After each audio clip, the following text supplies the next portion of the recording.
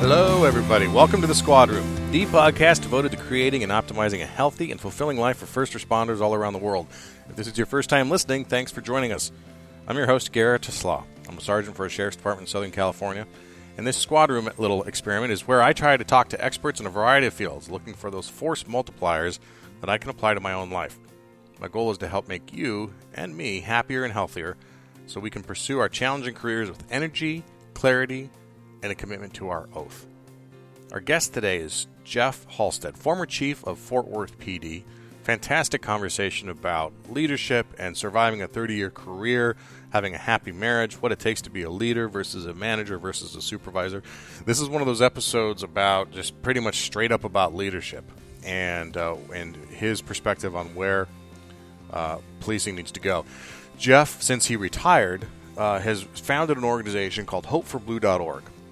And the organization actually does much more than I ever thought it did before we started this conversation. Jeff and I got connected up through a listener and got put in touch with each other. And we've been sharing emails back and forth, and luckily we were able to have a conversation about it today. And, you know, I like having chiefs on. I like having high-ranking chiefs, sheriffs on because they have perspective that I don't have. And that's what I'm looking for. I'm looking for someone who can give me some tips after 30-plus years in law enforcement how to survive this career. You know, I have some advice. I can give a rookie some advice after 10, 11 years, but I don't have that long view. And so I'm looking for – that's why I'm talking to these people. I want to figure out this long view, what makes them successful in different areas. And that doesn't mean just promoting up, but as the chief mentions, married 30-plus years. And to be a law enforcement officer for that long in that high stress of position and still be married, well, that's a success right then and there. So it's a great conversation. The fact that he retired and then went out and started all these efforts to really give back to the line level guys, I think speaks volumes about him. And, you know, I know that sometimes when we have these these chiefs on, I know someone out there is not going to agree with my take on this person, or they're not going to like their style or ethos or whatever. And it's probably oftentimes people who have worked under them. And I like talking to them, and I like getting the perspective because I am so far removed from working for Fort Worth PD that I have, and he came from Phoenix before that, and from Phoenix, that I have no preconceptions about what happened in those specific departments.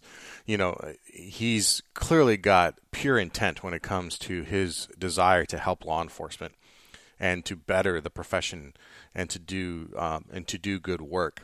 And I think it's great for me and for now you to be able to listen to this with that perspective without having to filter some of that through our own paradigm of being employed by the agencies. You know, I know for a fact that if my sheriff said some of the same things, I would probably be reluctant to have complete buy-in because of other organizational factors at play that have nothing to do with him, but just they color the conversation. So when Jeff and I talked, it was such a fantastic conversation. I left it so motivated to go out and do good work, and I think you'll get a lot out of it too. We talk about hopeforblue.org. We talk about an app he's developing for line level guys to help protect you from civil litigation and internal affairs. We talk about the difference between leader, manager, supervisor, his career, 20-plus years at Phoenix, then over to Fort Worth, the importance of why he thinks we need to go to an education-based discipline system. It's a great conversation all around, and I'm going to get to it right now. So real quick, you can follow him on Twitter at H4BNow. That's H4, the number 4B now on Twitter. You can follow him on Facebook if you search the Halstead group, HALSTEAD. And, of course, hopeforblue.org is where you can find him as well. Jeff Halstead, welcome to the Squad Room. Thanks for being with us. Oh, you know what? Thanks for the invitation. It's an honor to be with you. I appreciate that. We got connected through a mutual friend, actually a listener of the show, who recommended that I reach out to you, and I found you on LinkedIn because of the work you're doing now, and we'll get to that in a bit. But appreciate, one thing, this is a total aside, and not intended to bring this up, but thank you to all the listeners who keep putting me in contact with these great people who are emailing me and telling me, hey, you got to check this person out. You got to see what they're doing, how they're reaching out and responding to law enforcement. So you were one of those contacts. I got connected up with you through a listener. We chatted a little bit, and and we got you on the show. So you you're retired at this point, but you were at your last moment of being sworn were the chief of Fort Worth PD in Texas. Yes, sir, I was. That is not a small city, so I'm excited to learn about some of the dynamics of what you had to go through as chief and some of the lessons you learned in that job. But to give everybody some perspective and some knowledge of your history, can you take us back to that rookie year where did you do your whole career in Fort Worth, and then kind of walk us through your progression, the short version of your resume? Yeah, so started the law enforcement career in 1988 in Phoenix, Arizona. So I started my career in Phoenix, and I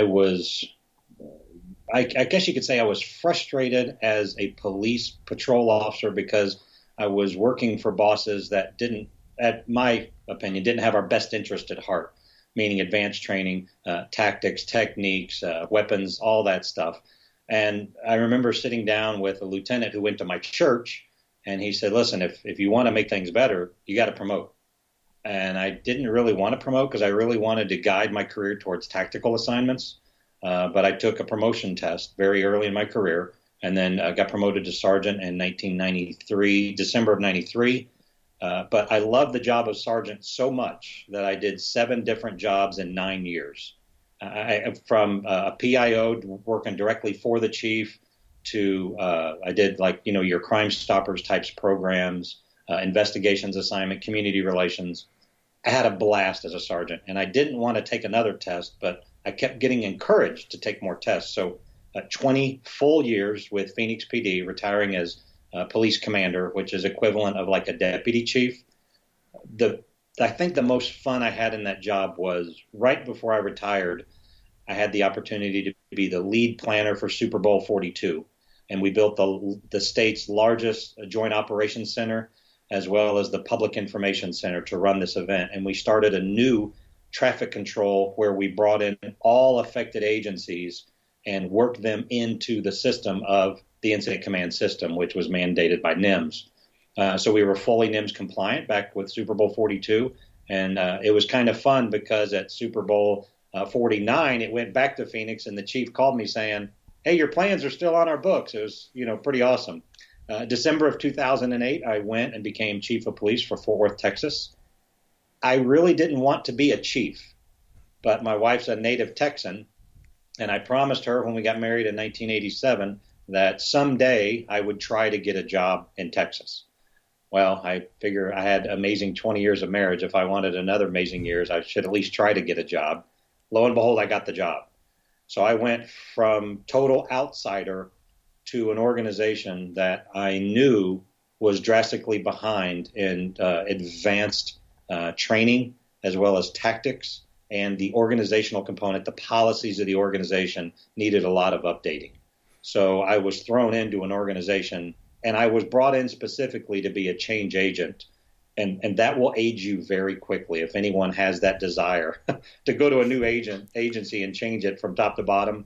You're going to age yourself extremely quickly and have a lot of stress in your life. But that's the basic nutshell. And then in Fort Worth, I think my proudest moment was I was honored to be the chief when we had the 100-year celebration of the current badge. It has never changed shape, form, or font, or color, or anything for 100 years. So in 2012, we had the 100-year anniversary of what we called the Centennial Badge. And I got to stand on the same exact steps as the chief did 100 years ago at the same exact time and swear in the officers for another 100 years of wearing the same badge. And that's an honor that I just won't get to see any other time in my life. That's fantastic. So, sergeant after 5 years, that's there's something there. Someone obviously saw something in you, and then you mentioned that you're in Phoenix. And what is it about Phoenix? Because I can think of a good handful of commanders that came from Phoenix that are now chiefs in other agencies. Correct. Even since you left Phoenix, what was it about your system there, your leadership, the city environment? What was it that makes Phoenix so attractive to have other cities pull their chiefs from the command staff there? I think it was the fact that, for over 30 years, they were a CALEA accredited agency, but they also, just because LAPD in the Western United States is literally the trend leader. And Phoenix never really wanted to be an LA junior or compete with LA. We learned a lot of great lessons from LA, but we like to institute the lessons, the Phoenix way.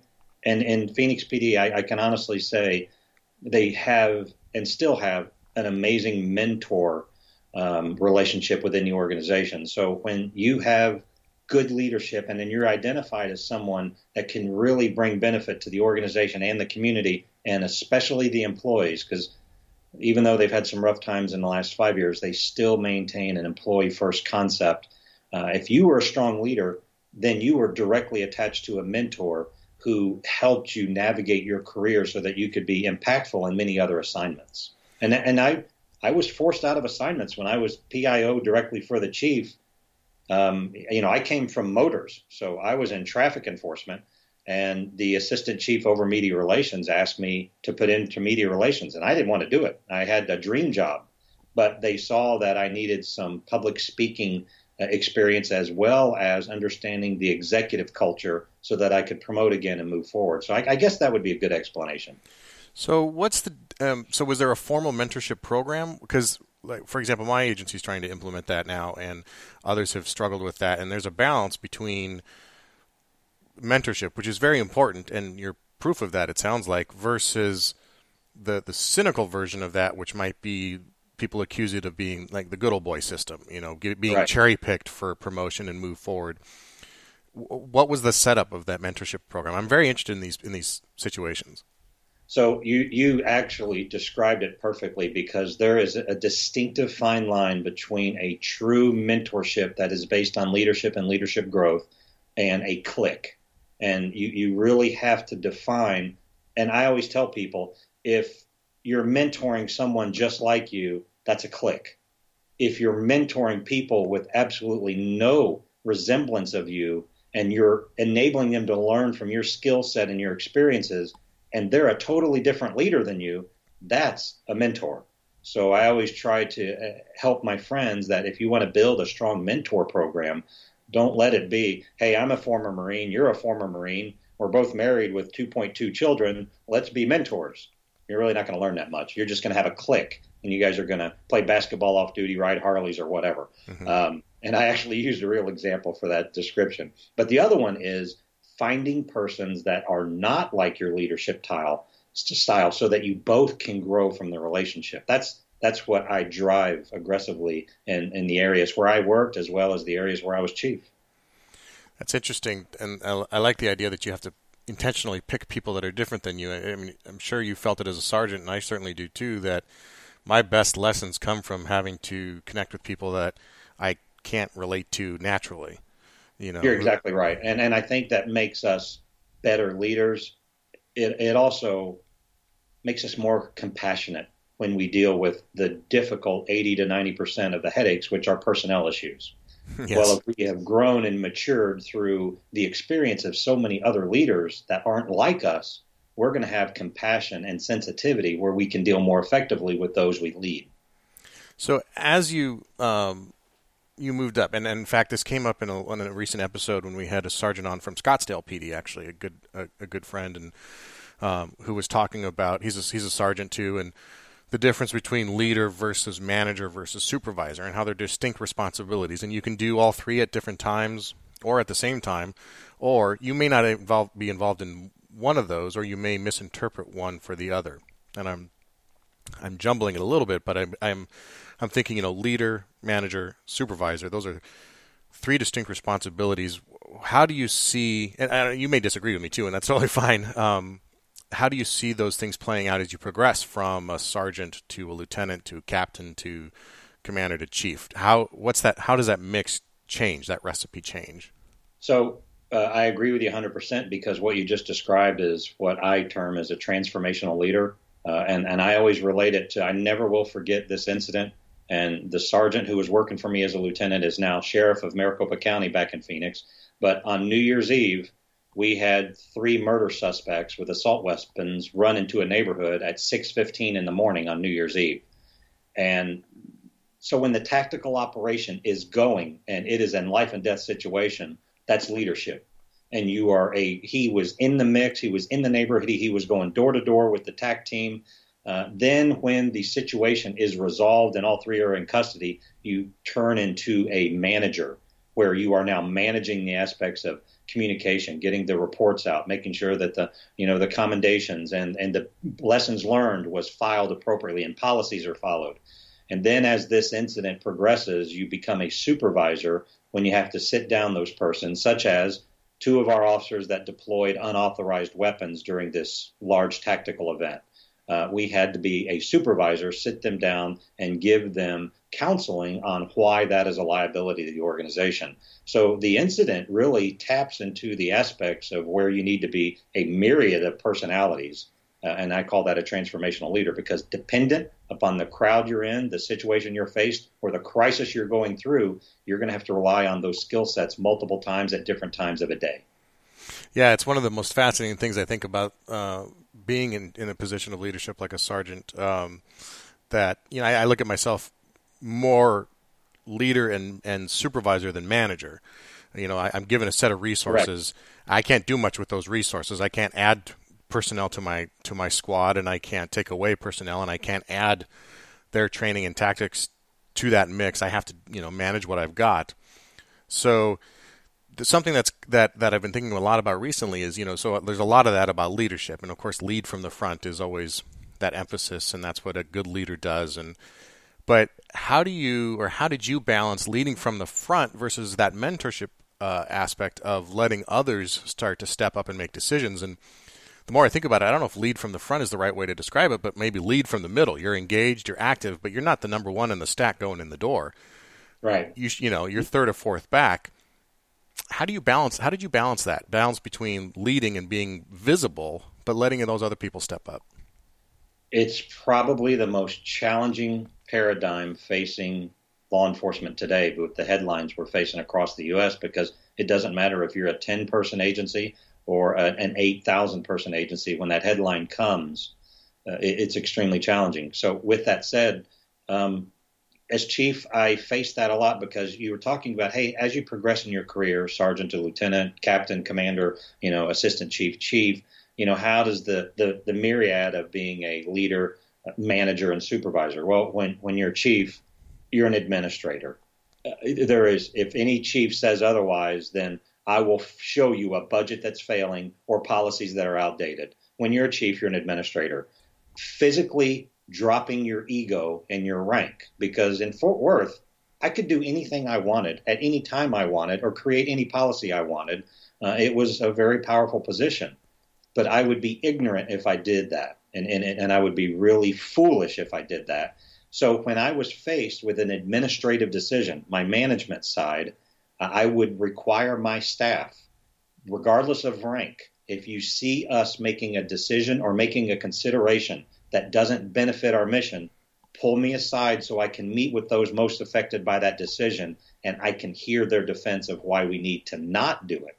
And literally, I made myself get out of the office and go into briefings, roll calls, SWAT debriefs, so I could hear when you're considering a 15% cut in the ammunition budget for your department. It's only $280,000. It may not be a lot. Now you're going to have no advanced sniper training for the next year. That's a big deal, and that's a giant liability. If I didn't get out of the office and listen to those troops who do the tough jobs at 2 o'clock in the morning when I'm sleeping, I'm not going to know as a administrator what's best to lead the organization. And that's tough, because the ego of chief is you don't need to listen to anybody, and you really don't need to consider anybody else's thoughts or feelings. But in essence, you have to, because you really want to make sure the decisions impact those who are completing your mission. And that's absolutely critical. And I was very fortunate that for 6 years straight, crime went down consistently for 6 years straight, and we added not one human being to the police department. We implemented technology. I let the people doing the job become more efficient in the way they wanted to do the jobs. And I let captains run their precincts and captains run their divisions. And I didn't second guess them unless I could see a better way to do it. So I let rank fall many, many times throughout a work week so we could just have leadership discussions on how to make the organization better. So when you came in, like you said, you came in as an outsider. You came in as a change agent. Cops, we survive on cynicism. It's what gets us through the traffic stop. It's what gets us through a shift. But it's also corrosive. But I can't imagine you were greeted with unanimous applause. There must have been some concern about the outsider who's coming in to change things. Cops hate change. People in general hate change.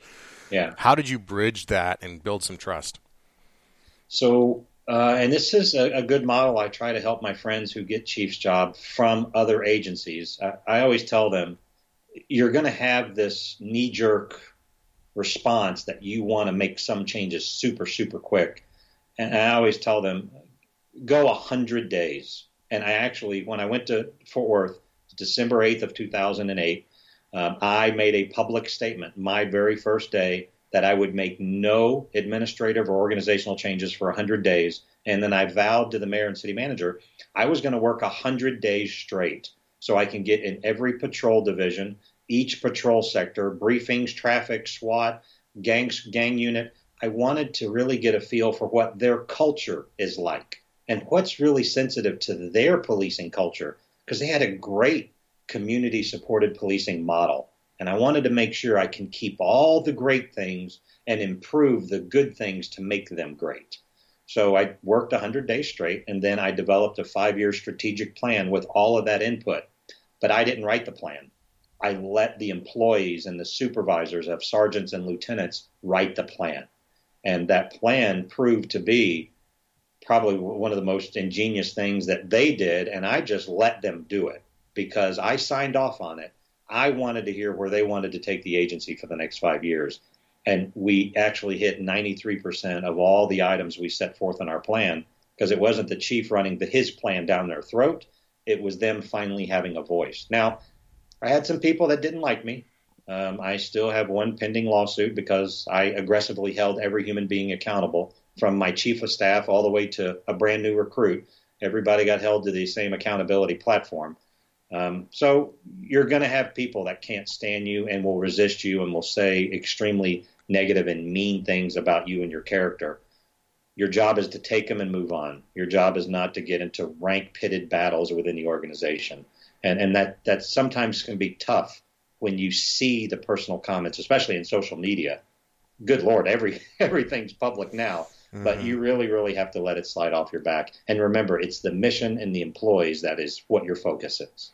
Do you have any personal tools or tricks or routines that you use to, either just to address the day-to-day work and the stress of that work, or to put aside those negative things like that? I mean, some people journal, some people meditate, some people have a focus on physical exercise, some people use the church. What were the things that you used to keep yourself centered?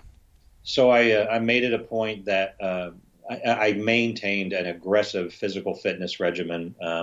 I had a tactical background in Phoenix. I didn't want to let that go. So I ran with every recruit class.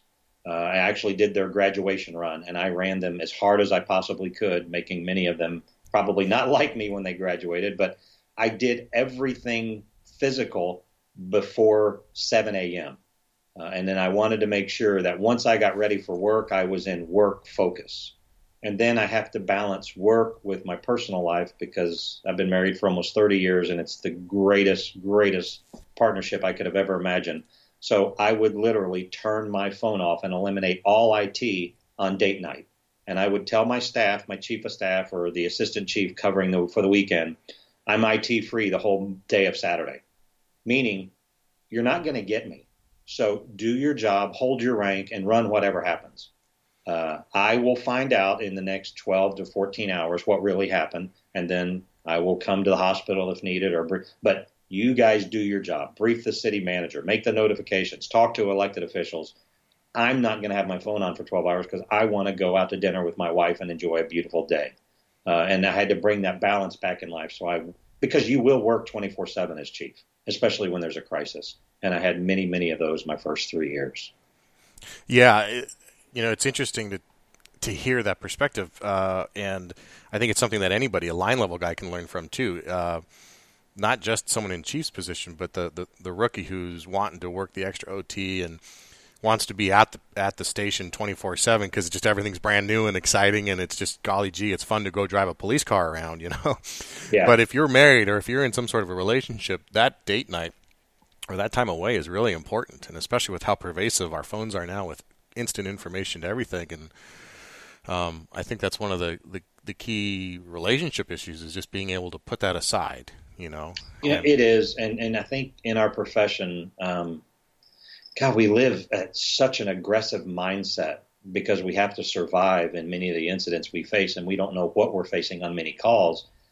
But, you know, when you're out to dinner with your spouse and you want to really, really reconnect and touch, then lock your smartphones in your glove box and go have a nice 1-hour dinner and enjoy your movie without trying to sneak a text to a friend, because you're just taking away from that personal investment that's going to bring balance to your life and happiness to yourself.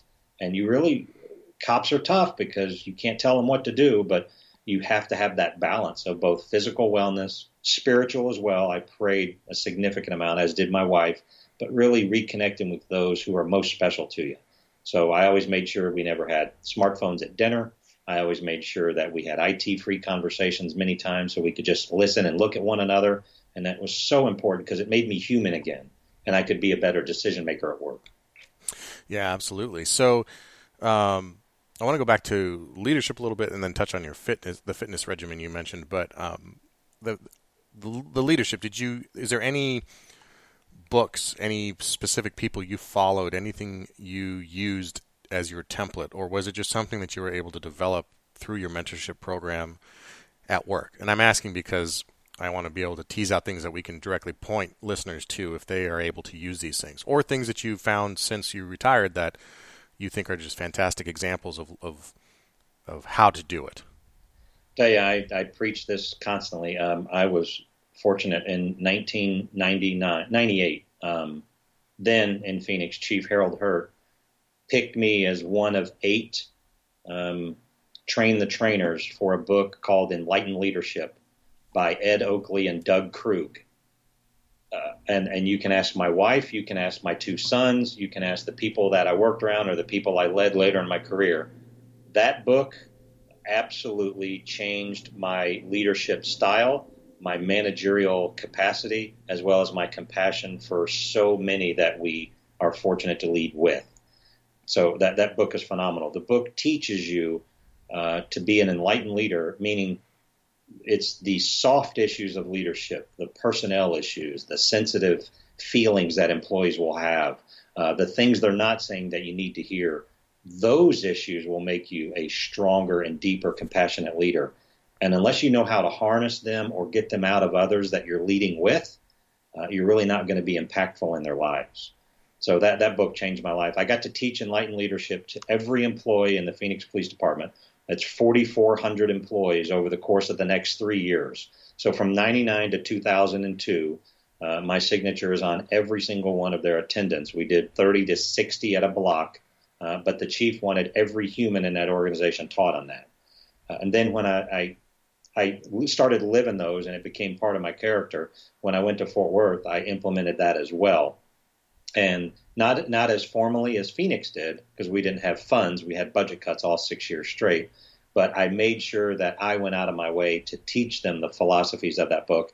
And I gave many copies to especially the first-line supervisors, which is without a doubt the make or break rank of any organization in policing.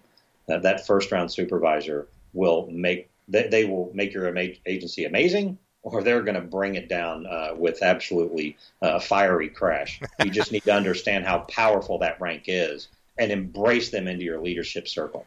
Yeah, we sergeants like to think we run the organization, don't we?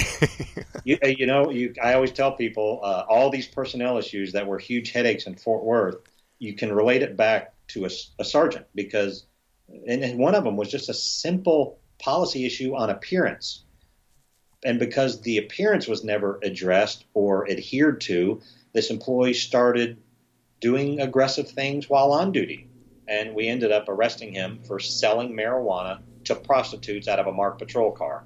And it all went back to no one held him accountable to our tattoo policy or our hair and grooming standards, because they were intimidated by him because he was a large man and he was scary looking.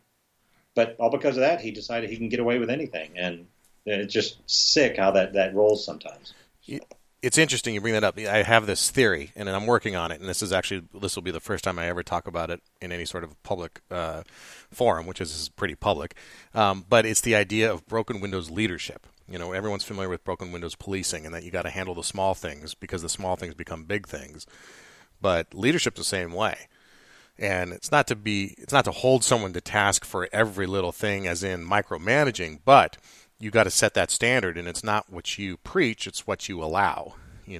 Right. That's what I have something I've learned is it doesn't matter what you preach and what you talk about in briefing. It's what you allow people to get away with, right. Or how much you allow them to push that envelope past what the norm is and past what everyone else is allowed to do. So, yep. Sounds like a great book. I'll have to look into it.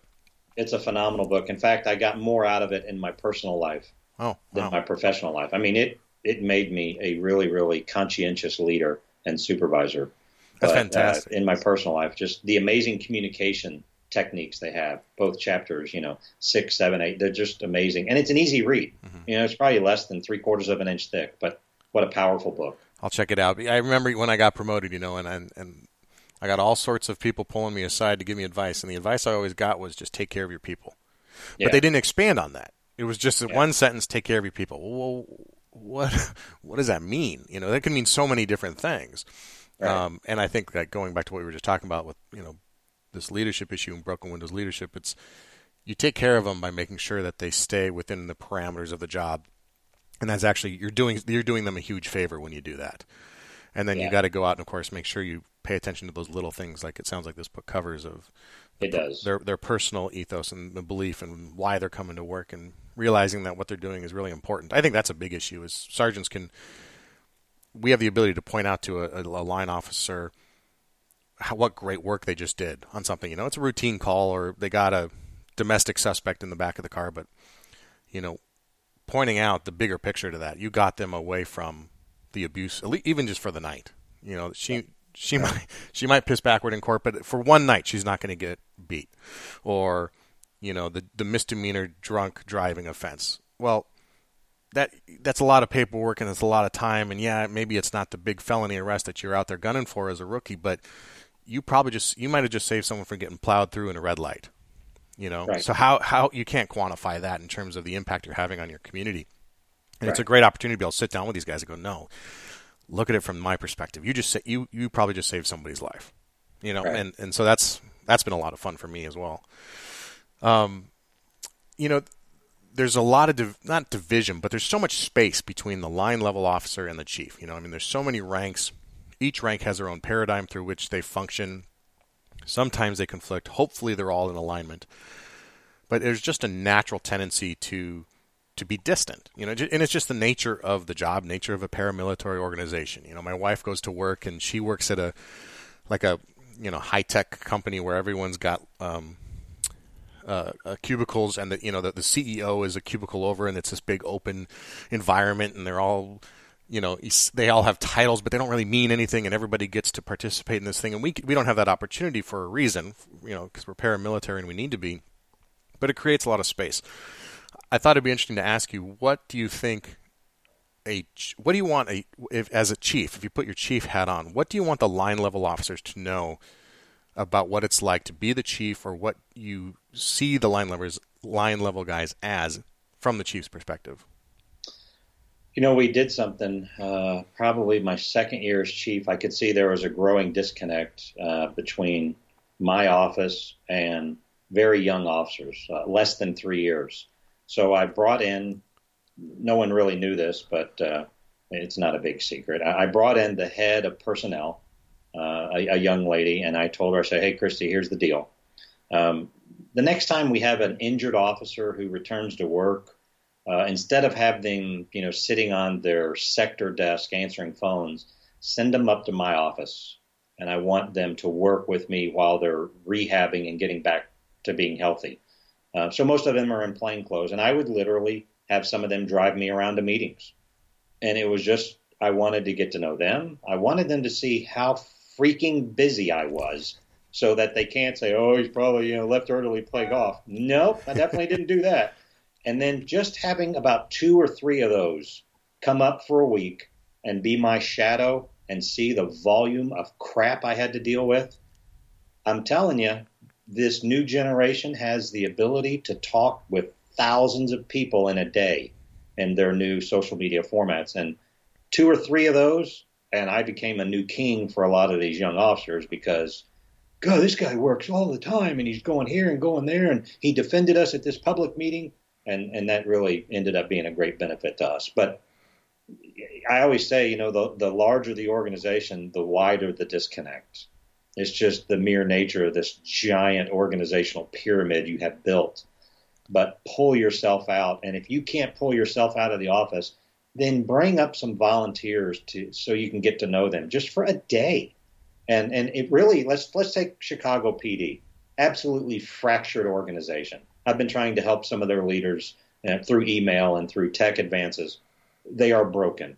But even if the superintendent just brought up an officer for 2 hours during their probationary year, and he could do 2 a week or whatever, he would start having amazing connections at different levels.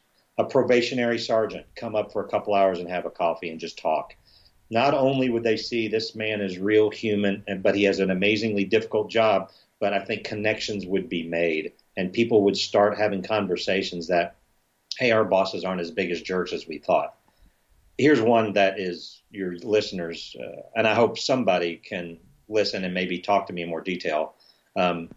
What's really, really broken in policing, and I'm waiting for the time to write a book about this, our discipline system is the worst process I have ever seen in any public or private sector. And I'm just going to give you a quick shade of why it's so bad. There's not one study, not one research group, not one professor or researchers that can prove that taking pay out of an officer's check is beneficial to learning and improving professionalism. But what do we do when we have an extremely serious violation of policy, but it doesn't meet termination? We take them 40 hours, no pay, 2 weeks, no pay. And what does that create? A pissed off, now broke employee who's coming back to work with an edge. And I think we in policing should eliminate every punitive discipline process and model, and we should implement an education-based model that goes much further than LA counties, because I implemented a similar one in Fort Worth, but eliminate every capacity to take money out of their check, because they got to provide for their families. And the more serious the violation, just simply put a color-coded discipline notice in their file. And what it means is, hey, you've got a supervisor can sit down. So your squad, you could sit down as a sergeant and you see Officer Thompson has 2 yellow violations in the last year. And you're like, hey, listen, these are very minor. But if you have another one of these minor ones, I'm going to give you an orange. And if you advance to red, the chief has the capacity to fire you immediately. There's no loss in pay, but there are distinctive communication models that this color means you're getting close to losing your career. So let's invest training. Let's advance a new relationship. Let's look at a new assignment, because we don't want you to start stacking these deeper colors into your file. And then wash them out when there has been a time period where there's been great behavior. So he's got a couple of yellows in there for a couple at-fault accidents, or he called some woman a bad name on a traffic stop. All right, it's been 3 years. He's been a stellar employee. Throw him out of his file. He starts fresh. You'll see an employee gets investment from management and gets leadership training and skills, but he also is less of a liability out on the street. So hopefully we can get rid of this paid time off crap and ruining their paychecks to think they're going to learn, because they don't learn. They just come back with an edge and a chip. That's a very excellent point. That the challenge in anything like that is getting the buy-in at all levels to make it consistent. Exactly. Did you find that as a challenge, or were you able to find a way to? Because, and this is something that I beat my head against the wall with government work and public service. But my expectation of my group is different than my partner squad, my partner sergeant, yes, on night shift. And it's not not necessarily a bad or good thing, but again, it's what you allow, not what you preach. And we all know policy. We all understand policy, but if you hold everybody and yourself to a high expectation, but then Squad Z is, kind of off on their own program, and the sergeant wants to be a nice guy, and he doesn't want to offend people, and he wants to be liked, so he's not implementing some discipline issues. I mean, that's where it becomes real messy. How did you resolve that? So where we're not learning in policing is like April 15th of 2010. I remember the day immensely because we instituted the new Advanced Learning Discipline Matrix. And what we did was we took the last 5 years in internal affairs, every possible violation that was committed by every rank of every employee, and we laid them on a grid system. And we had agreed upon discipline that would be administered because of the violation, but also the advanced learning that management would follow up on so that we don't have repeat situations. But because it was policy, there was sergeants and lieutenants who said, screw the chief's policy. And then they had little pet projects. So you love Officer Thompson, but Officer Smith's a jackass. So boy, the day Officer Smith gets a complaint on a traffic stop, I'm going to ream him or her. But boy, if Officer Thompson, my buddy, I'll always take care of them and make it go away. I always try to educate chiefs. The only way we're going to fix this is to bring a non-punitive learning module to address misconduct and put it in an employment contract.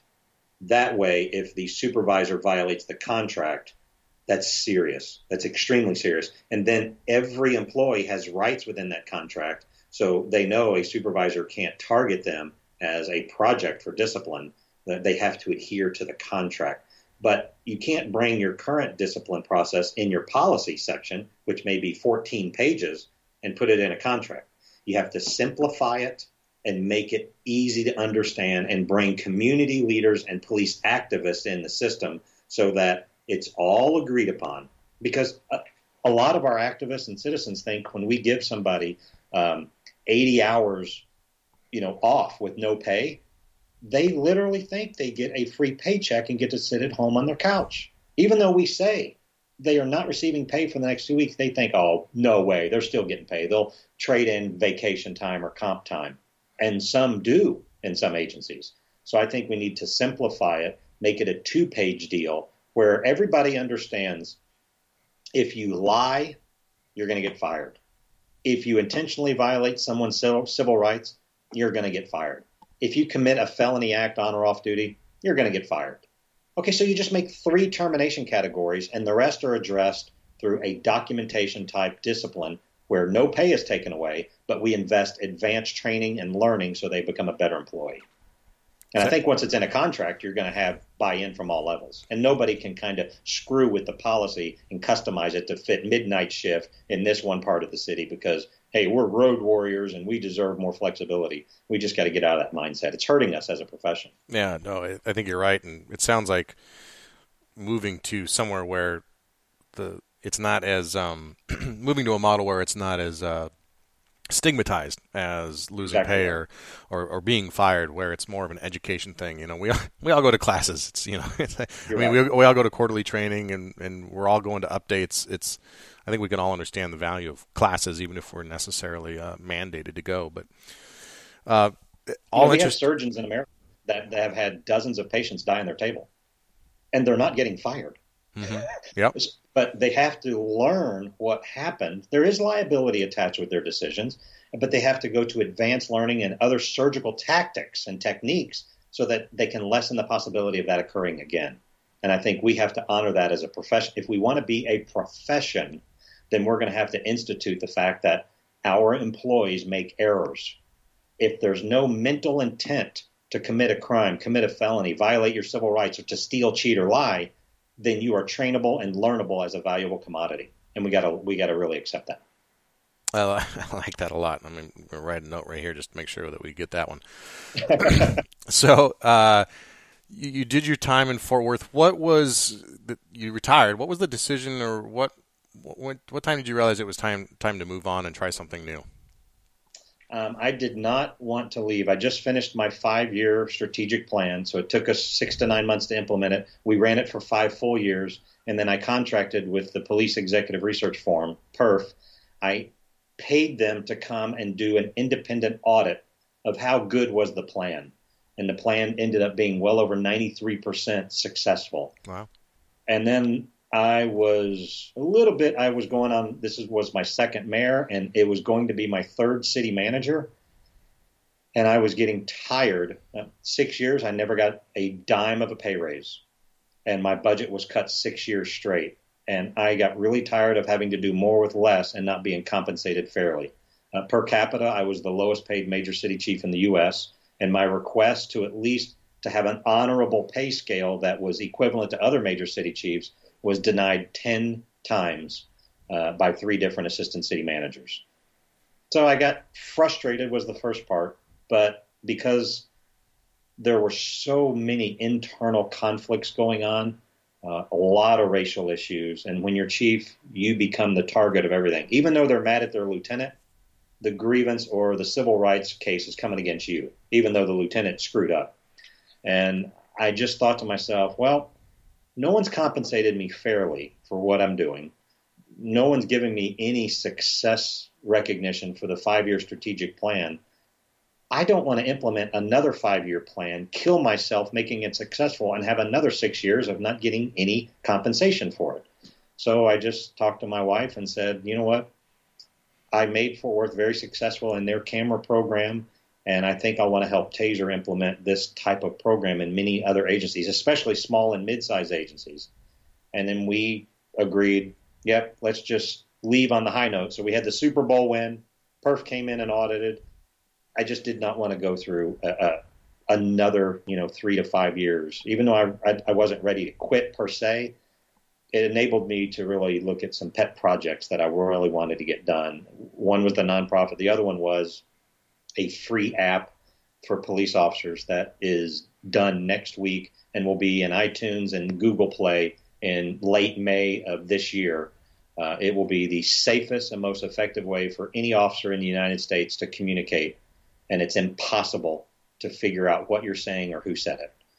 So I've been working on that for 2 years, and it's almost done. And I self-funded it, so I'm not obligated to anybody to make it do a certain thing that they want to do. I just took care of cops.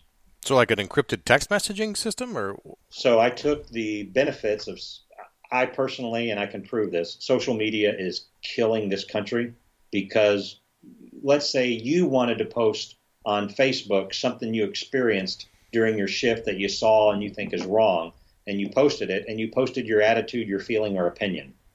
But your local news station thought it was offensive by some word you used, or you used the word thug, and now they make it a story, and now you get fired. And all you were doing was posting a feeling, thought, or opinion. Very professionally worded, but they're still targeting us. Mm-hmm. So, yes, I took the social benefits of Facebook, Twitter, Instagram, and Snapchat, and I took the services we love as people, but I made the services deliverable in 3 levels of encryption for officers to use for free all across the United States. Wow. Are you able to share the name of this yet, or are you waiting to release it? It's going to be called Blue. That's it. Just Blue. Blue stands for Backing Law Enforcement Unites Everyone.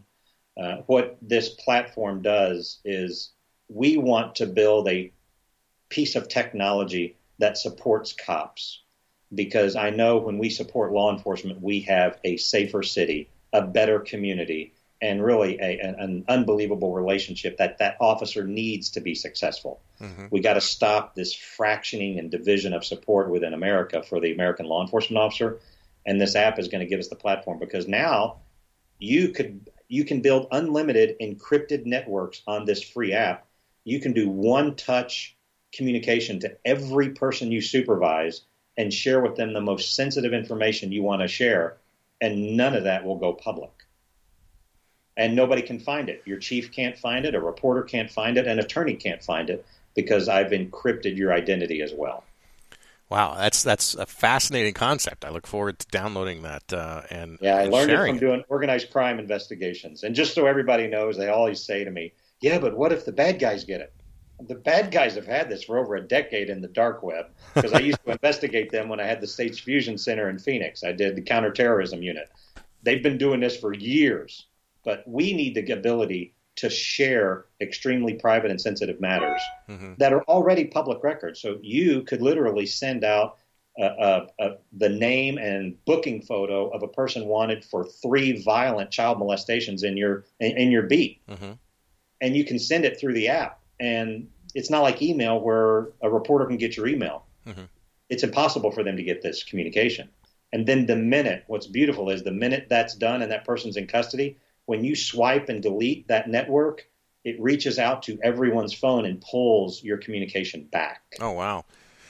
Yeah, I could see that immediately being helpful. We just last week were looking for someone, and we're not issued smartphones.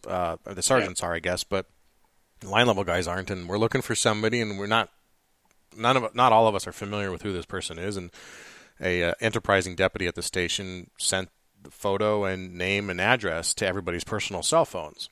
Yeah, and it's come up before, and it came up during this. It's like it's incredibly useful, and it's very great to have, but that can potentially make your cell phone discoverable. Right. And, so what we did on the app was, and it took me many, many years, and it's extremely expensive to finalize the programming and the technology. You cannot download the app on a governmental device because it is inherently a public records vehicle. So it has to be a personally owned phone. But the beauty is, so when you get the app for free, no human being can find you. I can't even find you. You simply send encrypted text messages to different people you want to bring into your worlds, and you start building the networks as you see fit. You may want to build a sergeant's network where you communicate advanced training or life-saving techniques or whatever. Or you can have friends and family where you talk about very personal matters. And since it's on your personal device, if a reporter or an attorney came to me as owner of the app and said, hey, I want all of this sergeant's communication, and I'll be like, that sergeant doesn't exist. He doesn't have the app because your identity is encrypted. I don't even know you have it, and I don't want to know you have it. I just want to give you a vehicle that you can share extremely protected, already existing public record, but the media has no right to that information at that time. But you got to do your job efficiently and effectively, and we want to give it to you for free. Oh, wow. That sounds like a really great idea. So wait. Taking too long, but it's getting there. Yeah, and we'll make sure that our listeners stay posted on when it's available. So the other thing you mentioned is you're a nonprofit, hopeforblue.org. You've got all these other things going on. You've got your consulting business. You mentioned that you're working with Taser and training there. You've got this app that I didn't even know about until we were just now.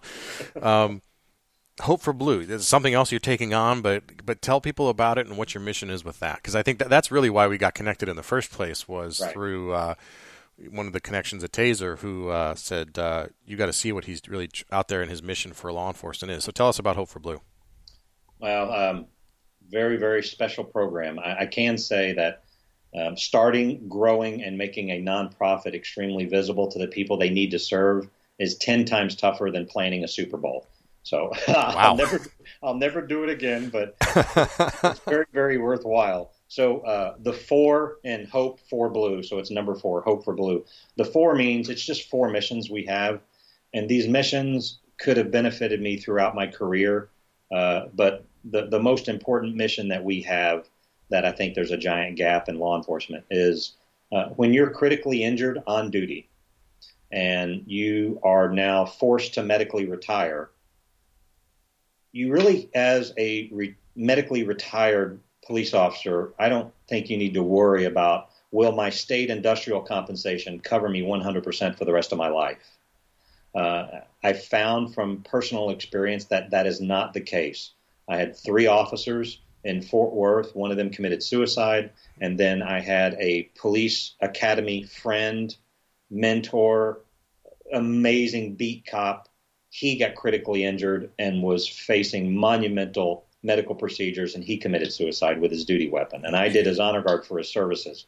The gap was when you're critically injured, you're forced to medically retire. From that date of medical retirement for the rest of your life, there's no organization to help you offset the unfunded expenses that occur with you living or getting a new piece of technology or innovative rehabilitation. Because the state industrial compensation, regardless of which state you live in, are average at best. And there are giant gaps in their coverage. Mm-hmm. We want to fill the funding of the gap. And so what happens is it costs only $2 a month to be a member of Hope for Blue for a police officer.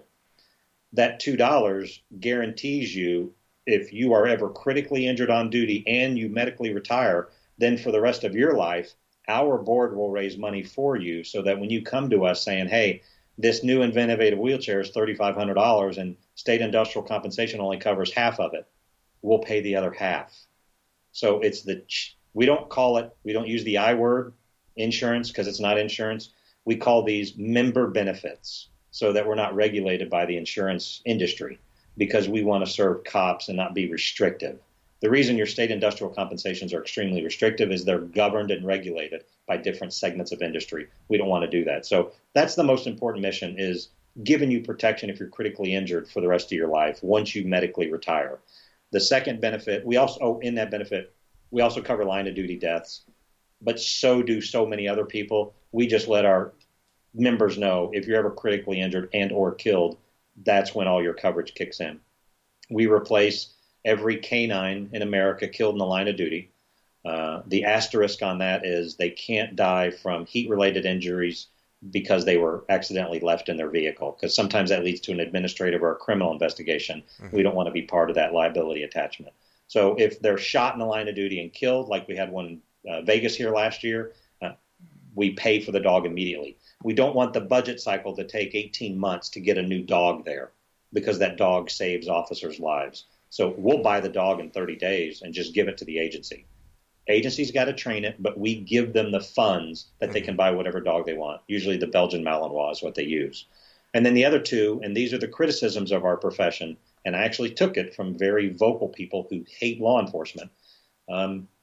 We don't train our officers enough in the tactics or the topics they need to survive, and we don't give them the right equipment or new innovative technology to make them more efficient or safer in their deployment. So missions 3 and 4 are, we give free training to our members. So the only caveat is your agency has to have 20% membership. So like with Phoenix, there are 3,000 members. If 600 members are on Hope for Blue, then I ask the union president, what training does your members want? Or I do a survey on like a SurveyMonkey website, and that they say, hey, we want close quarter combat or handgun training. Then I hire the contractors, they give me the facility, and I put on the training for free, and it's free for you as a Hope for Blue member. And then the other one is getting free equipment and technology. The only equipment we do not buy are guns, ammunition, and vehicles, only because of the secondary liability that's attached with that. Mm-hmm. I have purchased Taser X2 weapons for many officers in very, very small departments who have no Taser devices. So we donate those weapons directly to the city council or the chief of police. All they have to do is sign a release of liability form. It's a standard one-page form. But those 4 missions, I think, is what's missing in citizens getting behind officers. So what has advanced in the last 11 months since we kicked this off, really it's almost been a year. March 30th, it'll be a year, was we've now amended the policy so that any citizen can sponsor any officer. So if your parents are still alive and one of them wants to sponsor you, they literally sign up for $2 a month. And the reason I have to have the $2 a month instead of $24 per year is because I have to prove to the board in every 30-day cycle who is a member in case they're T-boned by a drunk and they get a broken neck. I got to prove to them, and I don't want that gap that, oh, well, Uncle Ben never signed, Tom back up to be a member again, so his benefits expired. Mm-hmm. I just don't want that to happen. So that's why we do the $2 a month. And it's very, very easy to do. But we allow any citizen to sponsor any officer. In the miscellaneous section, they put in there a tribute or honor donation, and they just put the name and agency. They're covered in all aspects of benefits, and it's only $2 a month. And now we're really advancing because a mega church in San Antonio, this is Oak Hills Baptist Church, which was one of the starting churches for Max Lucado. He's a Christian author, and the senior pastor's name is Randy Frazee. Randy heard about me. I flew out there to meet with him. He has 15,000 members in his church. He wants to adopt the entire San Antonio Police Department. Wow. So all 4,000 plus officers were going to get adopted in one weekend in July. So every single human on that department is going to be adopted by a church member.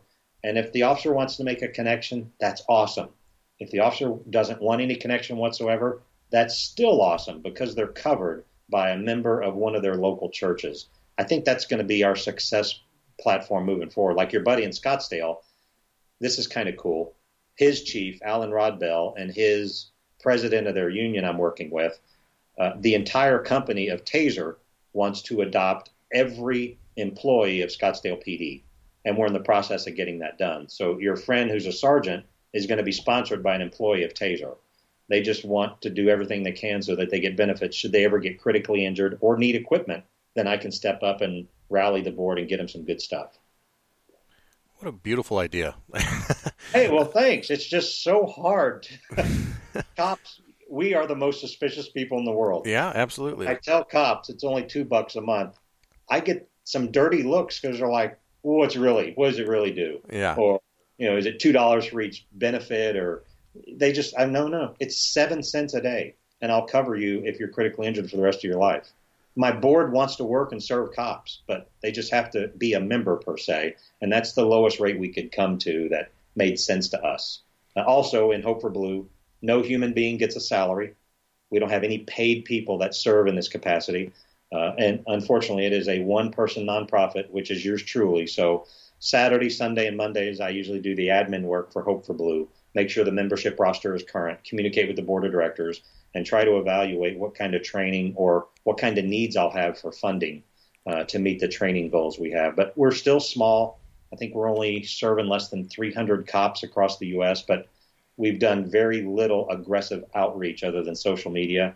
When these church adoptions and mega church adoptions hit, then we're probably going to get a lot of national media coverage, which will overwhelm us, and we'll eventually have to hire some employees. But in our bylaws with the IRS, because we are a 501c3, 80% of all donations has to go directly to the missions. Mm-hmm. So we cannot spend more than 20% on administrative or overhead and or expenses.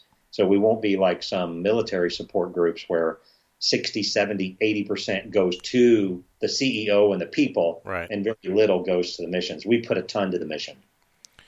And I love the idea that you can be sponsored, and that this maybe necessarily isn't even somebody you will ever meet. But that someone, like we were talking earlier about that contact with the public and that support for law enforcement is going to improve relations across the board. But this is such a nice way for someone to just, even anonymously just reach out and acknowledge the efforts. You're exactly right. Yeah, and it's so cool because you could have an officer come to your house for, somebody stole your lawnmower, but this officer was so professional, so caring, so genuine. Now you can actually get online in 2 minutes and change that officer's life forever for $2. Yeah. And that officer may not know, but we do try to reach out to the officers that get sponsored and let them know, hey, Mrs. Thompson at this email address sponsored you in Hope for Blue. And we give them a packet, some lapel pins and stickers, and say, all we are about is bridging a solid component of unity to law enforcement, and making the profession more professional. Equipment, training, and services that are brought forth by the private sector. That's just what we want. Budgets are cut across the U.S. That cannot be an excuse to not train our people effectively. Yeah. So we got to deliver an increased training platform in the next 5 years. Before we get to how people can find out more about Hope for Blue and where to reach you, you do go out and you talk to agencies all around the country and in all your different capacities. But I'm curious what you want, like the rookie officer who's coming into a profession that's very conflicted right now, under a lot of attention, a lot of it negative. What do you want them to know, either about the job or their mission, or what value they're bringing to their country? A couple of things are so important, and I spend a lot of time speaking about this to the young officers who are considering the career or are early engagers in the career, and they're thinking, this ain't right for me. We have there's no simple way to put it. We have been targeted by the media for almost a decade. And social media has now made it easier than ever for media to continue the targeting of law enforcement. And the reason we are targeted is because we raise a lot of money in advertising and sales for the media outlets that target us. So the machine and the targeting is benefiting and raising profits for the media. So they're not going to stop. We have to be more creative in how we communicate and showcase our profession, but we also have to be more supportive inherently across the U.S. 85% of every human being in America loves law enforcement and supports them. But there's a very loud and angry 2 to 3% that's getting all the attention, and we can't let that stray. And I remind young officers that to remember this adage, and I push this out on everything I can, all the social media websites, all the training, even Taser sponsors me for it. We are the greatest at completing an unpredictable mission. Every day when that officer goes 10-8, there's no other profession in the world, minus the military and global conflict, where they have no idea what they're going to face that day. And we're the greatest at completing that unpredictable mission. There's no other human being that can criticize the manner in which we complete our duties day in and day out. And yes, there are negative police stories. It is 0.0002% of really everything we encompass as a profession. Yet it receives all the attention of everybody's ideology of what policing is really all about. So I would stress those two things. One, the media will continue to target you. So let's get smarter in how we communicate, which is why I built the app.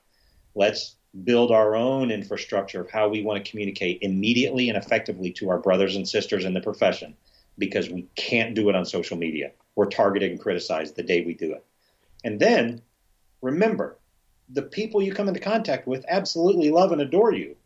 But there's a 5 to 10% group that, they can't stand you because you're going to impede their criminality and the way that they make money in their criminal lifestyle, and be trained and be equipped to deal with that threat effectively and survive the headline. That would be my push.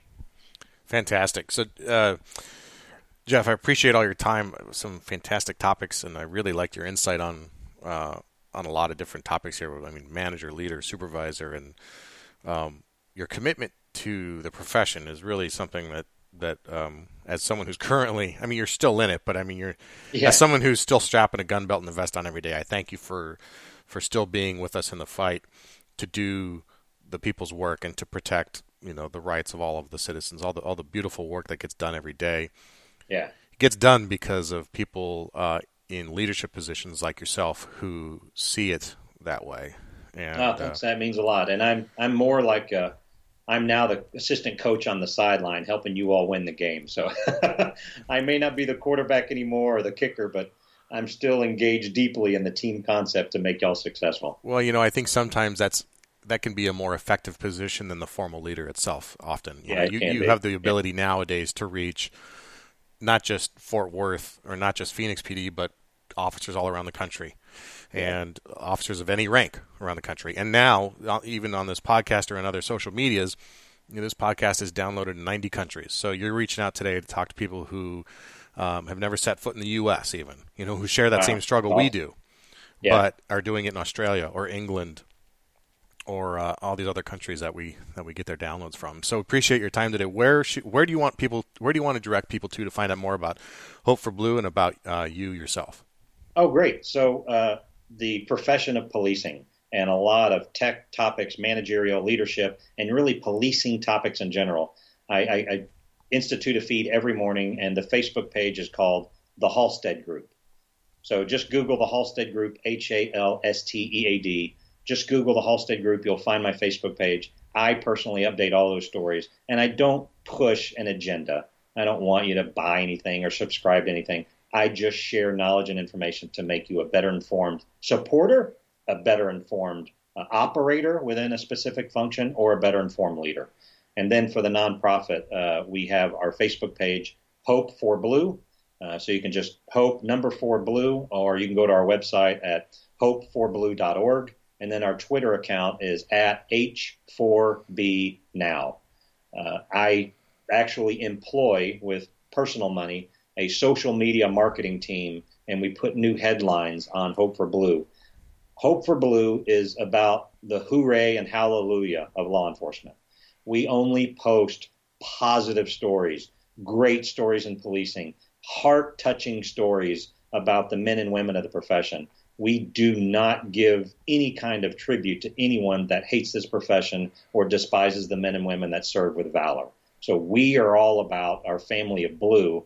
And then, as you'll see, and the reason those Facebook pages are important, because in late May, when the app comes out on iTunes stores and Google Play, it is totally free, and they're going to be able to find out that information on both of those Facebook pages.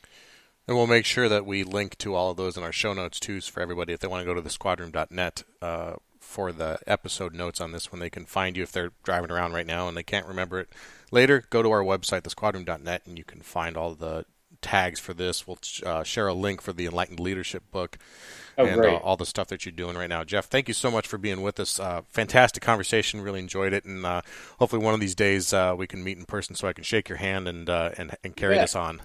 No, I'll definitely come out your way. I'm out in California at least 6 times a year, so the next time I get in the region, I'm going to reach out to you on email and try to get a hold of you. I look forward to it. Thanks for being with us. All right, have a great day. All right, thanks for listening to The Squad Room. If you like what you heard today, if you got something out of this conversation, please consider leaving a review on iTunes. Yes, I'm begging, I'm pleading. I read each and every one of them, and it really helps spread the word about the show. And, of course, it boosts my incredibly sensitive ego. If you heard something today that you know a friend or a loved one needs to hear, please tell them about the show. Grab their phone from them, download it to their app. You can send them a link to thesquadroom.net, and you can even email this episode directly to someone from our website. To keep up to date with the show, again, you can text the Squad Room, all one word, to 44222 to get signed up for our mailing list. You can also follow me on Instagram and Twitter at the Squad Room or on Facebook. Our job is tougher than anything that can be put into a few words or covered in one podcast here. But if you want to reach out, start a conversation, or ask a question, you can reach me at Garrett, 2 R's, 2 T's, at thesquadroom.net. Lastly, I want to tell you that this episode is brought to you by Audible.com. With over 180,000 titles in their inventory, Audible has hundreds of audiobooks that apply to us. If it's a slow shift or a long commute, audiobooks are a great way to continue your education after you've listened to each and every episode of The Squad Room, of course. To get a free 30-day trial and free audiobook of your choice, go to audibletrial.com/thesquadroom to sign up. Until next time, take care of each other and stay safe.